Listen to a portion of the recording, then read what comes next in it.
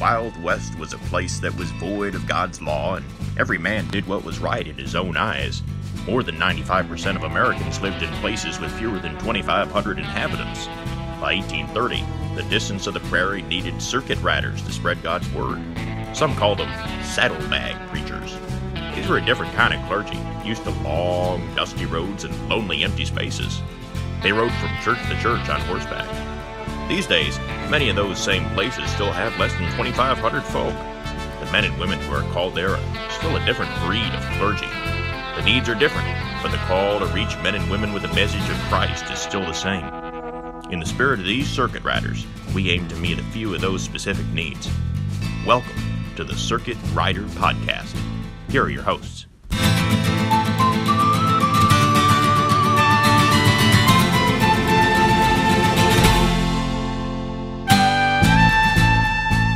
I'm Mike Cool, and welcome to another Dirt Roads Circuit Riders podcast. I'm here with the legendary Doug Rutledge and the legend that is Steve McVeigh. Both are legendary. I'm just along for the ride. No, in all seriousness, we are so glad you could join us today for another one of these episodes. It's amazing to be in rural America in this time, in this day and age, and these two gentlemen next to me have lived it, are living it, and experiencing it, and so am I. And so we're just so glad you could join us today. And we just got off a 3-part interview with Jeff Clark, who was just amazing, don't you think, gentlemen, on just what he shared, Absolutely, what he was about. And today we're going to talk about, I think, a little build off of that, of what does it mean to be a pastor in rural America? Like, what's our role now? We know things have changed. Statistics are saying America's changed, and actually it's changed for a long time. It's just the reality is now sinking in. What's your thoughts on that? Like, what should be our roles as pastors? Well, can I start by just going off script and saying that we had to cut the beginning of this 3 or 4 times. That's what the laughter was about at the beginning in front of our live studio audience. That's what it was. Yeah. That's so right. yeah, Yes. I mean, and I do want to jump in because I think this is really great. Steve's got some stuff, but I don't want pastors to listen apprehensively. Yeah. So I don't want them to listen and go, oh no, this is terrible. There's 10 ways that you're failing as a rural pastor. Right. 10 ways, the 10 ways you're the worst pastor in the world, usually Right. as it comes across. Yeah. And that's not what we're here for today, Doug. Okay, good. Then I'll scratch my list. All right. 9 ways. It's only 7. Right. So Steve had something. I'm sorry I jumped in on that, but I just thought, it's so easy if you're listening to somebody say, yeah, gloom and doom, and by the way, we know you're overwhelmed, and it just starts getting so much. And Right. I want them to know there's hope, which is where we were going with this season. Right. There's And we hope that this is a hopeful podcast. Yeah, that's exactly right. So the thing that Jeff said that really stuck out to us is that we need to begin to view ourselves as missionaries. Mm-hmm. And at first, there's a sense in which, you hear new buzzwords, all that kind of stuff. But just recently, Gallup poll came out, the first time, like in 1937, the first time they polled people about their religious practices, 73% of Americans were church members. And in 2020, for the first time in their poll, it was less than 50%. 47% of people identified themselves as church members. Now, the other dynamic with trying to figure out all this stuff with the stats is that the census, this census that they've done in 2020, we are in such a pagan country, they didn't even ask religious questions this time. So I don't know exactly how we're going to get our religious information going forward. But if you're telling me only 47% of Americans are church members, what percentage does that mean is actually going to church? That's exactly right. The numbers are probably quite lower than 47. At 47%, and let's be honest, if you fill a survey out and someone will say, yeah, I go to that church, and when's the last time you've been there? Well, probably 10 years ago. Yeah. And they call themselves members, or you're on some membership role. And we all know what that's like, pastors. And I think the reality for all of us is to ask the questions like, so what does this mean? And I think that's what we're trying to figure out. I want to give hope today that, hey, you have a defined role. You can do things in this world, as Jeff Clark said, to be a missionary to a mission field.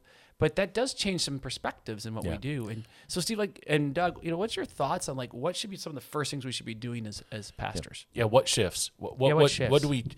how do we redefine what it means to be a pastor if actually I'm a missionary? Yeah, because if I go to if I go to my pastoral epistles and I read through the lists, that gives me a list of the type of man I'm supposed to be. Right. But it doesn't necessarily give me the list of the duties that I'm supposed to commit to. Right. Exactly. That's all through Scripture.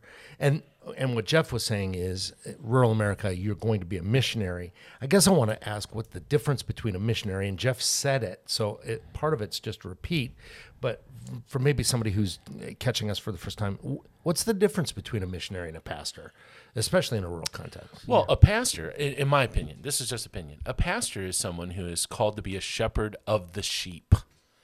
And their role is to feed a congregation, feed my sheep.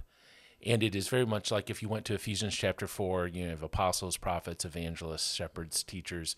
It's very much that shepherd teacher who maintains what's there. I mean, that's sort of what a shepherd does. The shepherd does go out and find the lost sheep. I mean, we could go through the Bible and find different pictures of what a shepherd does, but primarily shepherds focus on the congregation. I think a missionary is called to transform a community, to transform the country they're called to, and in our case, the rural region that we're called to. And so you aren't simply a shepherd, you are more of an apostle, more of a prophet, more of an evangelist, and so it's, they call that APEST, I guess, APEST, but I just say, it's a pest. But anyway, that's a whole another story, but it is a different role when your job is to convert a community rather than lead a congregation. Right. And the prophetic voice is, we don't want to get super spiritual here, although we should be super spiritual. Yeah, let's not do that. Heaven forbid. But I think the prophetic voice that comes in is a biblical voice. And I think it matters. And I think that's why, pastors out there need to understand that we're talking to you in a way that it needs to be a biblical voice. So let's run down the list, and then let's have some discussion about this entire list. We sort of drummed it up, but I think it's based on some pretty good insight from pastors and people that we routinely connect with. So we came up with really 5 principal shifts in the pastorate, because pastors are going to have to make those shifts. Yeah. And that would be prophetic. We are saying, look, if we've gone to a post-Christian society, let's not assume that people are on board with what this looks like. And so what does the pastor now need to be primarily focused with? So, we talked about the prophetic voice and the biblical voice. That's one. And number 2 is a vision caster. It kind of goes with it, I think, to cast vision for what the world's going to look like now. And in your church community and in your life. And then to be a disciple maker, be the primary disciple maker. We're not saying to do all of it. We'll get into that detail in a second, but be the primary disciple maker. And then to change the scorecard, to redefine success, what it looks like, because it's going to change. It really will. And the shift to how we're viewing our community, in the community we live in, not just our church community. What does that view like? What does our culture look like in that as well? I think those are the top ones that we, feel are very important. Yeah, the job description isn't. If you just write those words down, everybody will say, "Well, yeah, I cast vision. I'm the chief, prophetic voice in the pulpit, biblical prophetic voice." Right? Yeah, I'm the biblical prophetic voice. I'm the primary discipler. Yeah, I do that. I understand what success is or how to hold the scorecard. And then the community, sure, I understand my community. I think the difference is that we are in a period where we have to redefine some of those, right, because we have been taught one way, especially those of us who are maybe past 40, and we've taught everybody who's under 40. So this does come down to a real redefinition. So maybe we can talk about it. What does it mean to be a prophetic voice in a post-Christian society? Yeah, in a biblical voice. A prophetic biblical voice, it's the same thing. I'm declaring the word of the Lord. One of the things that a missionary has to do is has to look at a culture, and this could almost be like a 1-hour conversation right here. Mm-hmm. But a missionary, when they go into a new culture, they have to look at that culture, and they have to identify what is culture that I should just leave alone, and what is unbiblical. What is I make disciples? What parts of this disciple, or of this community, what part of this culture will I have to address in discipleship? And I think it comes down to what's the idols in the town. There's a true fact to that, and you have to walk a line in that.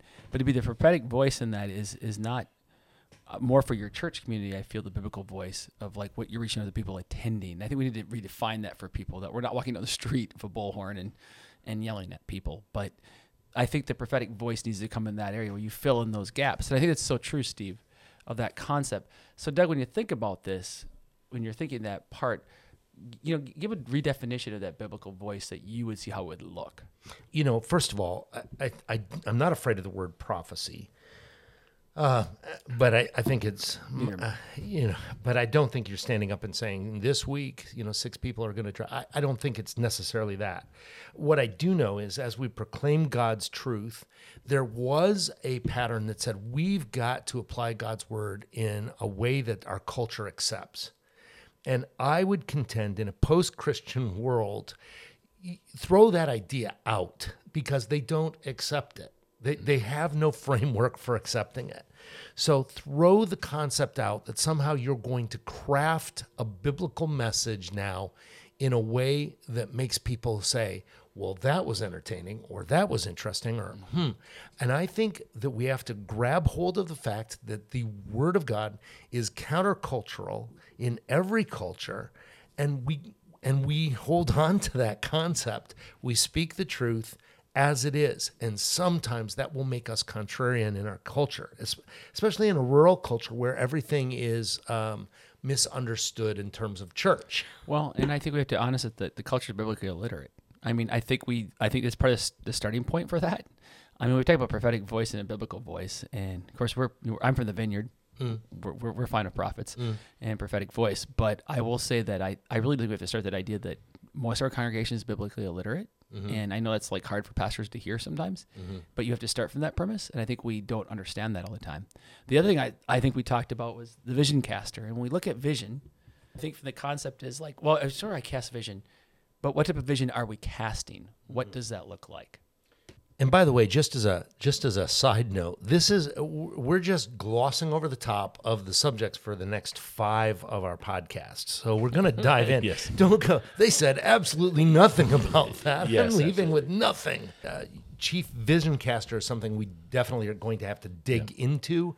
How do you know what picture you're looking at to determine what you're supposed to look like? Yeah, because like part of the vision is identifying the culture. What is reality? Yeah. That's the first step of a vision person. And then the one who carries the vision is, how do we address this? And if I'm a shepherd, okay, just think about the transition we're talking about. If I'm a shepherd, the vision involves, what does this congregation need to be? If I'm a missionary, the vision involves, how does this community need to be transformed? And so the whole, so there's that, so the shift isn't, like everyone would say that the pastor should be a visionary of some sort. We're talking about a missionary vision. Right. It is a bigger vision, and it is a more weighty vision. So let's go back. These are Steve's the difference between the pastoral role and the missionary. Go ahead and say it again. Oh my goodness. That's beautiful, Doug. Who gave Doug these buttons? I think it's the best decision ever. Okay, so yes. This is Steve's top 2 differences between the pastor and the missionary. Well, just one. The vision is the vision about what your congregation needs to be, or is your vision about the transformation that needs to take place in the community you're called to? Yeah, exactly. Perfect. That's a good way to do it. And I think that we get disciple making becomes a little different view too. And when we talk about primary disciple maker, maybe we could like lay a little groundwork for that one too, because I think you're hearing, you say, well, I have to make everybody in my church a disciple by myself. That's not what we're saying, is it? Yeah, it's not. What we're saying is that you're starting the ball. Yeah. You have to be a disciple maker that makes disciples who make disciples. And by the way, I said this before, if the second part's not happening, the first part didn't happen. Yeah. So if you're not making disciples that make disciples, you didn't make a disciple. So part of being the primary disciple maker, I didn't mean to cut anyone off there, but part of that means I'm defining what discipleship is. Right. Because in the past, if you are a pastor, okay, if you're the shepherd, traditionally, your view of discipleship is I disciple people. People come to church, they learn how to live, they learn how to be obedient. The new version is the disciple maker is teaching others how to be disciple makers. And so you have to identify that a disciple isn't simply someone who follows a list of rules. A disciple is someone who is making other disciples. And that's part of what that chief disciple maker means. But you need to know what those values are. You need to be able to understand. It was interesting. I just, I've been helping a church out in rural America right now who currently doesn't have a pastor. And I asked them to define a disciple to me. By the time I got done, we had covered the whole New Testament. Somehow they listed the entire New Testament from the start to finish, which was... So that took a day? It literally took honestly, it was hours. It was You worked that into a 30-minute sermon. I worked into a 10-minute sermon. No. TED Talks. In all seriousness, though, I think the average person doesn't seem to, have that idea of what a disciple is. And that's the red flag. Yeah. Like if your congregation can't tell you what Jesus looks like in them, you probably have then how are you going to make another disciple? I think you need both and I think then you need to be thinking about how do they make disciples? And if you can't do that, then you're probably missing. And that's what we're reconfiguring. This is not a bad thing. We're going to talk more about this later and how that works and how we live that out.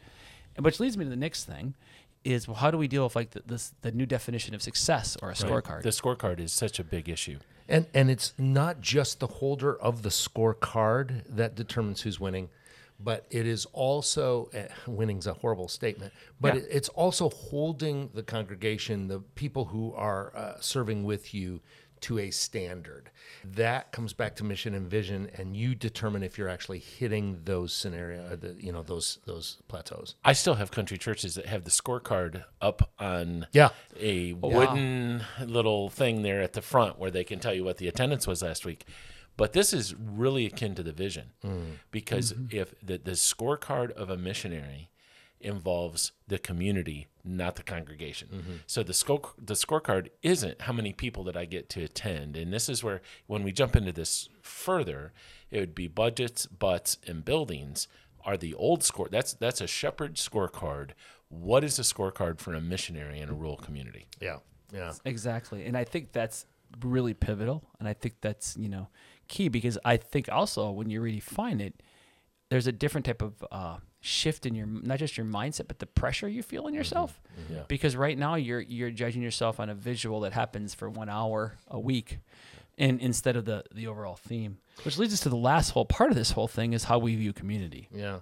I call it the cultural attaché to the church. That's your role. It's to understand the culture of the community that you're working with. I need you to lay that out a little better. Attaché is not a rural word. It's a pretty it's fancy a word there. briefcase that you put stuff in. Yeah. That's my understanding. So I do like the idea of being more than just a person in the community, but a person who actually represents and understands the community, especially if you're going to be the prophetic voice in that community. Yeah, absolutely. Right. I think that's entirely true. And I think that's the key. And I think for all of us, how we exegete our culture really matters. Yeah. And I think in the old days, and again, this is a shift. These are shifts that we're talking about.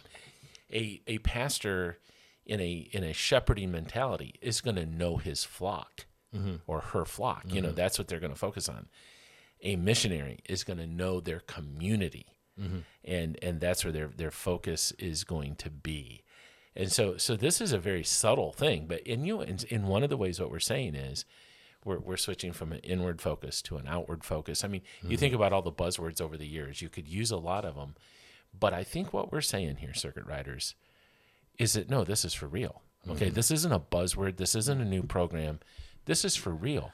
We are not in a Christian nation. Rural America is not Christian. And we need to start really acting like it isn't. So, Steve, you're not going to sell me for $9.95 the 10 top solutions to do all this and to make $1 million? Steve McVeigh's 10 top solutions for ministry success. You guys are picking on me today. The only thing I'm going to charge for is how to increase your giving, okay? Because and it'll be commission based. But no, I'm just anyway. All joking aside. Beautiful. All joking aside. Here's the question, and I hate, as we wrap this up, because I know we're running out of time. Do you, Pastor, do you understand? Do you see that you're not in a Christian country? Do you understand that you're a missionary? And we want you to know right up front that we know what you're thinking. I get it, but my congregation doesn't. And so, they're expecting me, because that's one of the other things we'll have to talk about as we go through these shifts that Jeff really presented us, is how do I convince my congregation that I shouldn't be the country pastor that I should be, the community missionary. What's the tipping point, Steve? It's 17%, right?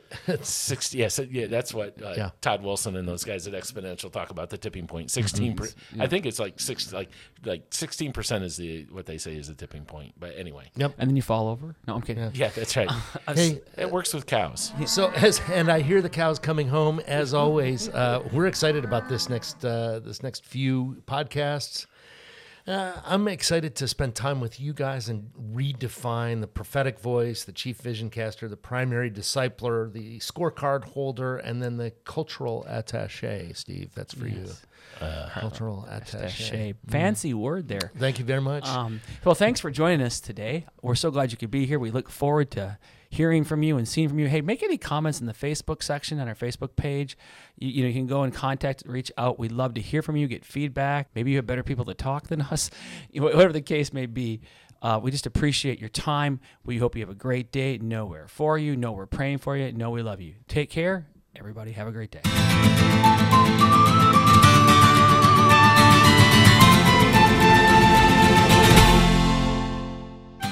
The Circuit Riders would like to thank our partners for their interest in assisting rural leaders. Rich Roast Custom Coffee, supporting rural missionaries with a wide variety of delicious worldwide coffees. Our friends at ThinkOrange.com, wanting to join your team to help you create a better experience this week for kids and teenagers.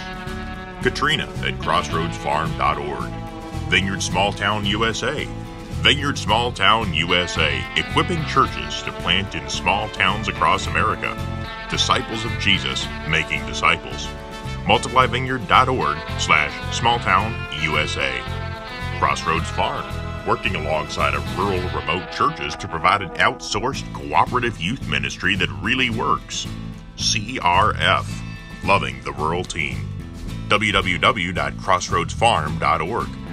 Dirt Roads Network, transforming rural America by planting and revitalizing life-giving churches in small towns and communities.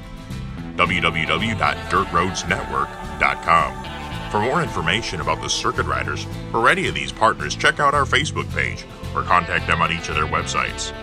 On behalf of the Riders, I'm Carl Miller saying, until the next Circuit Riders podcast next week, happy trails.